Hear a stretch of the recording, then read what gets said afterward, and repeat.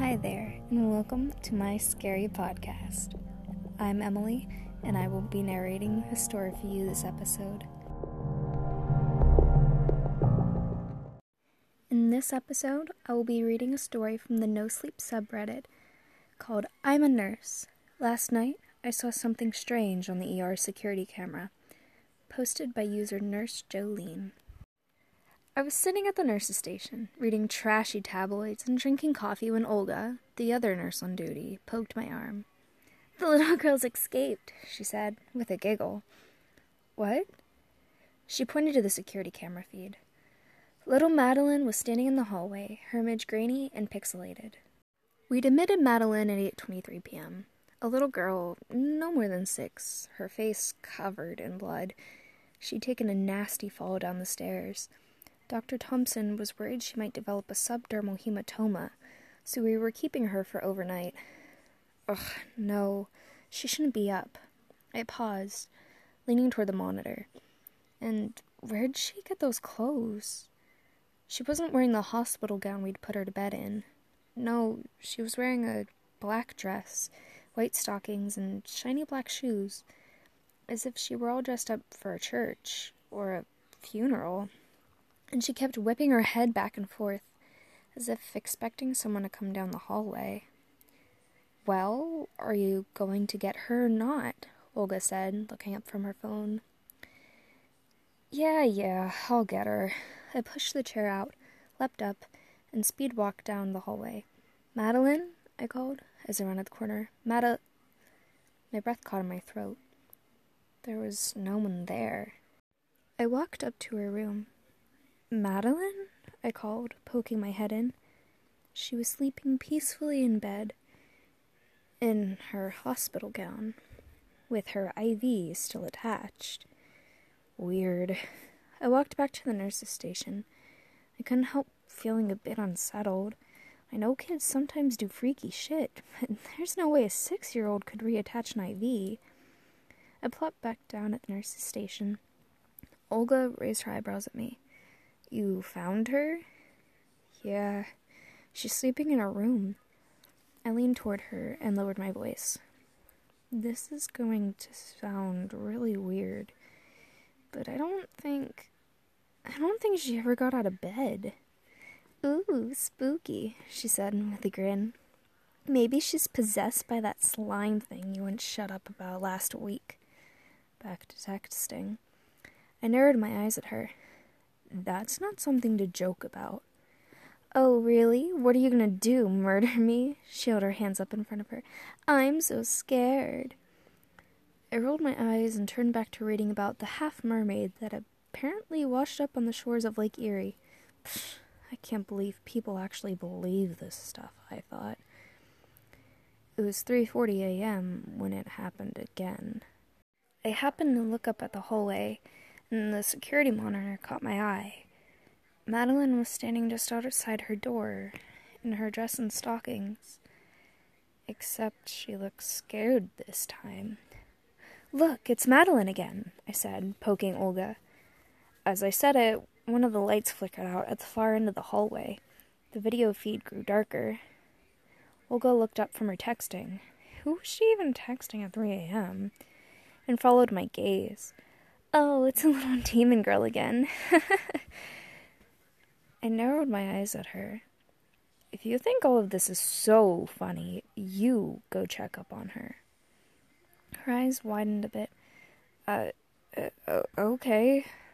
She slowly got up, taking as long as humanly possible. Then she disappeared down the hallway. I turned back to the video feed.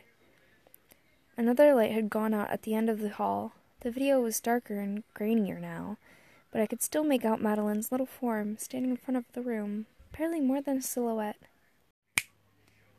Another light went out, then another and another. The hallway was quickly engulfed in darkness until the only light on was one above Madeline's door. "Oh, crap," I muttered to myself. "We're going to need an electrician." I drank down the last dregs of my iced coffee.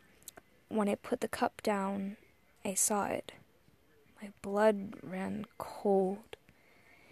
It was a shadow, a grainy, pixelated silhouette, roiling and shifting in the darkness. At first, I thought it was Olga, coming from the other end of the hall. It wasn't. It was too tall, stretching from the ceiling to the floor. Too thin. No offense, Olga. I leaned into the monitor. What the hell? The shadow got darker, larger. It slowly bled out of the darkness and into the light of the hall, right next to Madeline. It was so dark and subtle, I thought it might be some trick of the camera, some error of the low light. But Madeline saw it too, because she was backing away, stretching her arms over the open hospital room door, shaking her head violently. The shadow advanced. My eyes snapped away from the security system to the nurse's console. No. Madeline's vitals were plummeting, her heart rate, blood pressure. I shot up and sprinted down the hallway. Olga had just gotten there, her hand on the doorknob. Half the hallway was dark, just like in the feed, but no tall shadow like I'd seen, no Madeline standing in the hallway. "Call Dr. Thompson!" I screamed. "She's in trouble!" I flew past her, into the room. Madeline lay still and motionless on the bed. Her heart had stopped. I ran over, started CPR. Come on," I screamed internally. "Please don't take her from us, please." Blip, blip, blip. Her heartbeat returned just as Dr. Thompson rushed in. I fell against the wall and began to sob. We kept Madeline in the hospital for a few more days, but I don't think we needed to. She seemed to recover quickly. As I checked her vitals to release her, I'd nearly forgotten all about the shadow. "How are you feeling?" I asked her as I took her blood pressure. "Great," Madeline said. She turned to her parents. "She saved me." "Aw, it was nothing." She glanced at me. "Not you," she said condescendingly. "Maggie." Maggie? I furrowed my eyebrows at her. Ungrateful little kid. Who's Maggie? Madeline's mother uneasily stared at the floor. Her father wrapped an arm around her and coughed strangely. "Okay, then." "You're all set," I said, ripping off the blood pressure cuff. "Yay!" she squealed. She grabbed her mom's hand, and the two of them walked into the hallway. But the father stayed behind. "Thank you so much for everything," he said with a smile. "As I understand it, you saved Madeline's life." "No, that was Maggie," I said, rolling my eyes. He coughed again, strangely. The curiosity bit into me. Completely overstepping my bounds as a nurse, I asked, "Who's Maggie? Her imaginary friend?" He sighed heavily. Sort of. When my wife was pregnant with Madeline, she was actually pregnant with twins. My heart stopped. Identical twins, but one of them passed away in the womb. He continued. We told Madeline since we don't believe in keeping secrets, but it appears we have made a mistake. Little Madeline has an overactive imagination, always talking about Maggie as if she's actually still with us. He coughed again, strangely, and I realized it was to stop an impending sob. He reached out to shake my hand. "Thank you so much again."